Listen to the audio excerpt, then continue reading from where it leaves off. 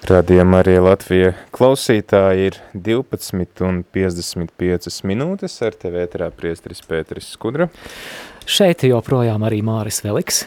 Un mēs te tā pārtraucām dziesmu, līdz galam neļāvām izskanēt, jo esam pieslēgušies Vatikānam, te mums pagaidām vēl rāda Svētā Pētera laukumu un cilvēkus, kas pa to pastaigājās, bet tas nozīmē, ka pavisam drīz varēsim lūgties kopā ar pāvestu lūgšanu Debesis Karaliene līksmojies, kā ierasts arī tad Latvijā pusdienlaikā lūdzamies parastā liturģiskā laikā lūgšanu Kunga eņģelis, lieldienās tad šo Regina Celi, Debesis Karaliene, un Romā tagad būs tūdaļ 12, mums drīz būs 1, bet ja ir iespēja lūgties kopā ar pāvestu, tad mēs varam arī stundu vēlāk to darīt.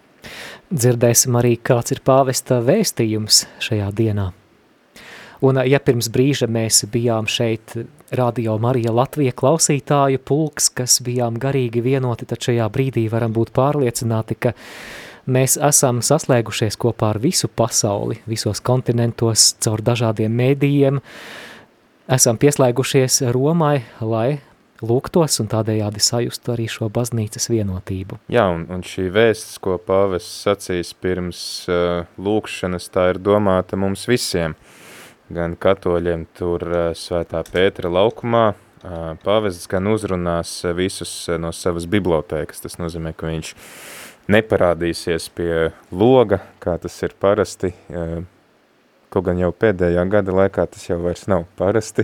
Tas būtu kaut kas pārsteidzošs, ja pāvests parādītos pie loga un uzrunātu tos, kas ir sapulcējušies Pētera laukumā, bet lai tad cilvēki nepulcētos Pētera laukumā, tad pāvests lūgsies savā bibliotekā. Priesteri Pēteri, vai tev pašam ir bijusi iespēja piedalīties kādā no pāvesta vadītajām, piemēram, Kunga eņģeļa? Vai... Mēs esam kopā bijuši, Māri, vienā šādā. Jā, tas bija kādā 2000, kurš no to vairs atcerās? Gadā tas bija, es ļoti labi atceros, bija 2010. gads, jo 10. gadā noslēdzās priesterības gads, ko bija izsludinājis pāvests Benedikts 16. un mēs lūdzāmies Kunga eņģeļa lūgšanu kopā ar pāvestu Benediktu 16. Es atceros, pirmo reizi es apmeklēju Romu kādā 2000, iespējams 6. gadā, un tad mēs ar vecākiem un ar brāli devāmies uz Svētā Pētera laukumu, lai paspētu uz Kunga eņģeli, un tad arī pāvests Benedikts 16. un bija diezgan daudz svēceļnieku, arī daudz turistu no dažādām zemēm, un jā, tā bija tāda mana pirmā pieredze klātienē. Jā, bet lūk, pateicoties Vatikāna mēdīju darbam, mēs varam piedalīties šajā lūgšanā arī nebraucot uz Vatikānu un esot savās mājās. Mēs esam pateicīgi Vatikāna mēdījiem par iespēju jau vairāku dienu garumā būt kopā ar pāvestu Francisku. Manuprāt, pirmā translācija bija Lielajā ceturtdienā, vai ne? Jā, Lielajā ceturtdienā mēs lūdzāmies šo pēdējo vakariņu dievkalpojumu kopā ar kardinālu Re, kurš ir kardinālu kolēģijas vadītājs. Viņš mums atgādināja par Euharistijas sakramenta nozīmi un priesterības sakramenta nozīmi. Tad Lielajā piekdienā bija Kristus ciešanu dievkalpojums un arī krustaceļš, un tad jau vigīlija un vakar arī tad rezurekcijas dievkalpojums.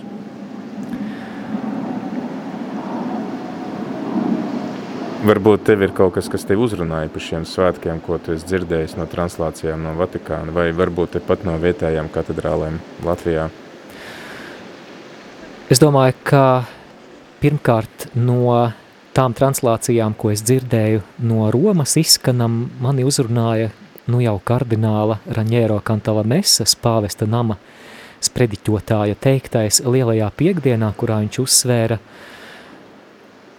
tādu iekšējās vienotības nozīmi baznīcā, norādot arī uz dažādiem ideoloģiskiem grupēm. Jā, mums tagad jau redzam pāvestu Francisku ekrānā. Cari fratelli e sorelle. Dārgie brāļi un māsas, labdien! Pirmdiena pēc lieldienām tiek saukta arī par eņģeļa pirmdienu. Tāpēc, ka šajā dienā pieminam eņģeļa tikšanos pie Jēzus kapa atnākušajām sievietēm. Eņģelis viņām saka, es zinu, ka jūs meklējat Jēzu krustā sisto.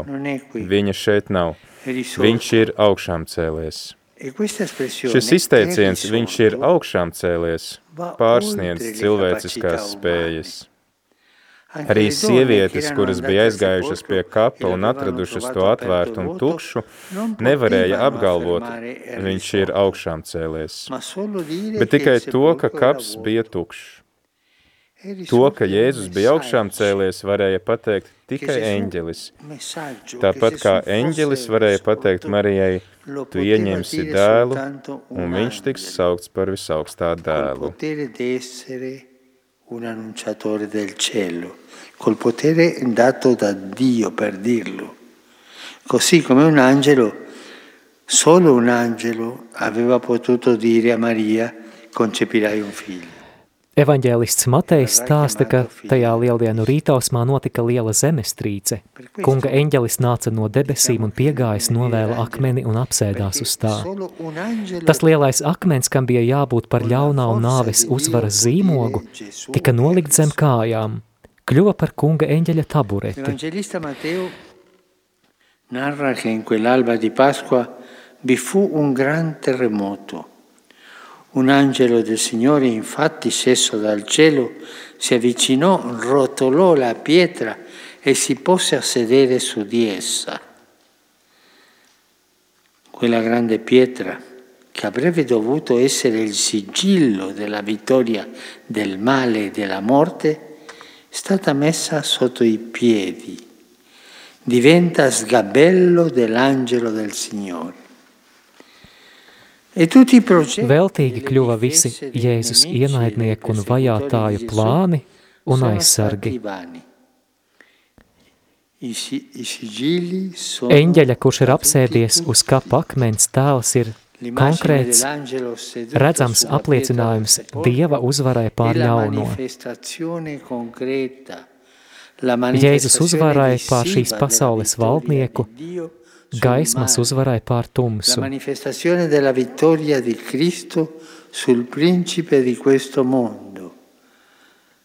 La manifestazione della vittoria della luce sulle tenebre. La tomba di Gesù Jēzus kaps tika atvērts nevis kāda fiziska fenomena rezultātā, bet pateicoties kunga intervencei. Eņģeļa izskats, piebilst Matejs, bija kā zibens un viņa drēbes baltas kā sniegs. Šīs detaļas ir simboli, kas liecina par paša Dieva, kurš atklāja jaunu ēru, ievada cilvēces, ievada vēstures pēdējos laikus iejaukšanos. Con la resurrezione di Gesù comincia l'ultimo tempo della storia che potrà durare 1000 di anni, ma jā, tad ar Jēzus augšām celšanos iesākās šis jaunais laikmets. Šīs Dieva intervences priekšā notiek divējāda reakcija. Sargi nespēj stāties pretī Dieva milzīgiem spēkam, un viņus satricina iekšēja zemestrīce. E sono sconvolte da un terremoto interiore. Viņi kļūst kā miruši. Augšām celšanās spēks sakauj tos, kuri tika izmantoti, lai nodrošinātu šķietamu nāves uzvaru.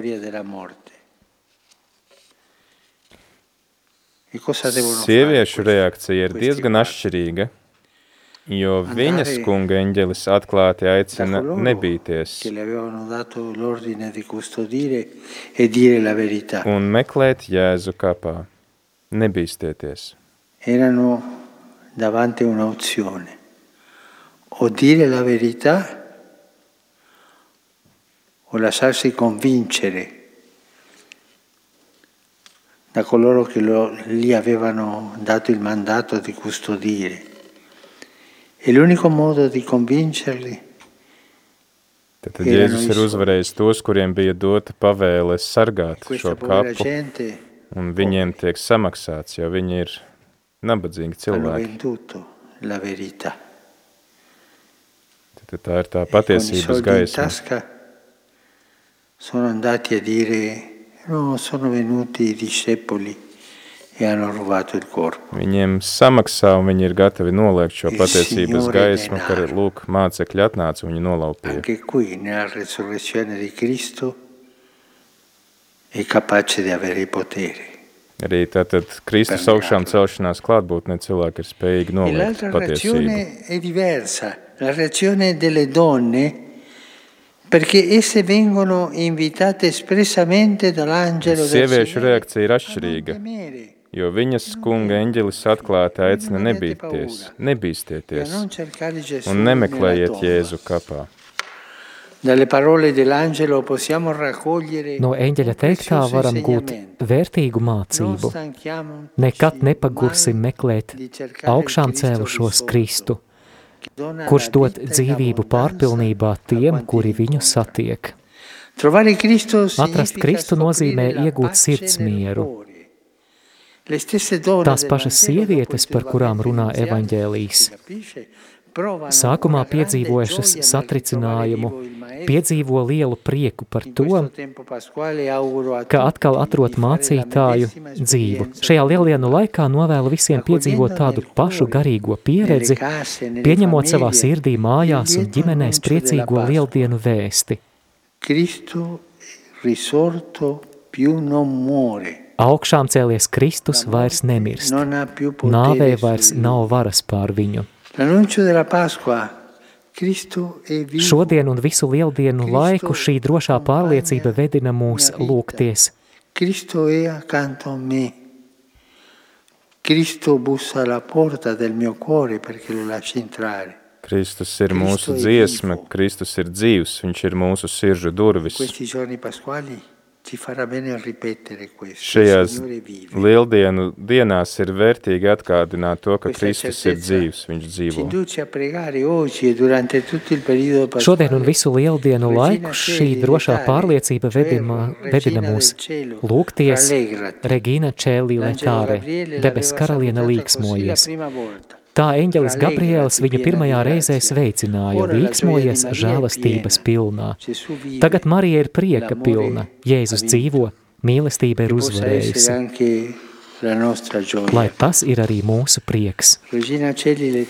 Debes karaliene līksmojies, aleluja, tas, ko tu kā bērnu nesi, aleluja, augšām cēlies ir kā teicis, lūdz Dievu par mums, aleluja. Priecājies un līksmojies jaunava Marija, aleluja. Jo kungs ir patiesi augšām cēlies, aleluja. Lūksimies, Dievs, Tev ir labpaticis ar sava dēla mūsu kunga Jēzus Kristus augšām celšanos iepriecināt pasauli. Mēs Tevi lūdzam aizbilstot viņa mātei jaunavai Marijai, ļauj mums iemantot mūžīgās dzīves prieku caur Jēzu Kristu mūsu kungu. Gods lai ir Tēvam un Dēlam un Svētajam garam, Kā tas no iesākuma ir bijis tā tagad un vienmēr un mūžīgi mūžam, āmen. gods lai ir Tēvam un Dēlam un Svētajam garam, Kā tas no iesākuma ir bijis tā tagad un vienmēr un mūžīgi mūžam, āmen. gods lai ir Tēvam un Dēlam un Svētajam garam, Kā tas no iesākuma ir bijis tā tagad un vienmēr un mūžīgi mūžam, āmen. par mūžību aizgājušajiem, mūžīgo mieru dod viņiem kungs, Un mūžīgā gaisma, lai atspīd viņiem, lai viņi dus mierā, āmen. Sit nomen Domini benedictum. lai kunga vārds ir slavēts, No šī laika un mūžīgi, mūsu palīdzība ir kunga vārdā, kas ir radījis debesis un zemi, Benedicat vos omnipotens. lai jūs svētījus varenais Dievs Tēvs un Dēls un Svētais gars. āmen.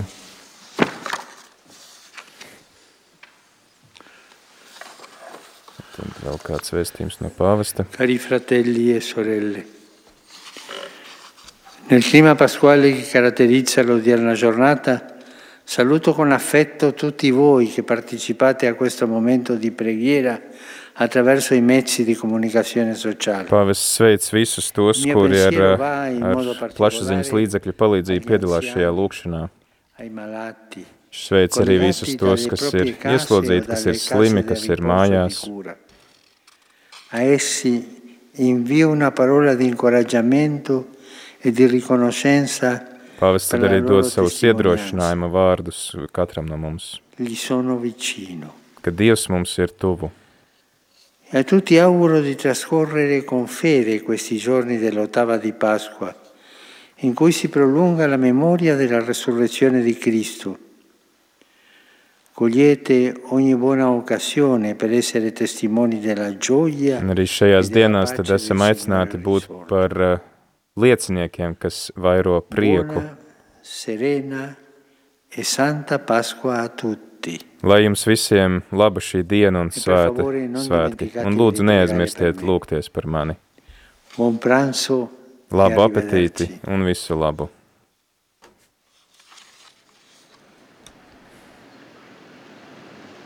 Ja, tad ar to arī noslēdzam šo translāciju, šo lūkšanu.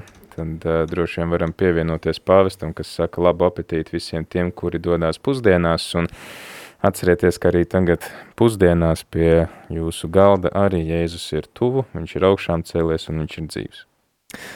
Amen.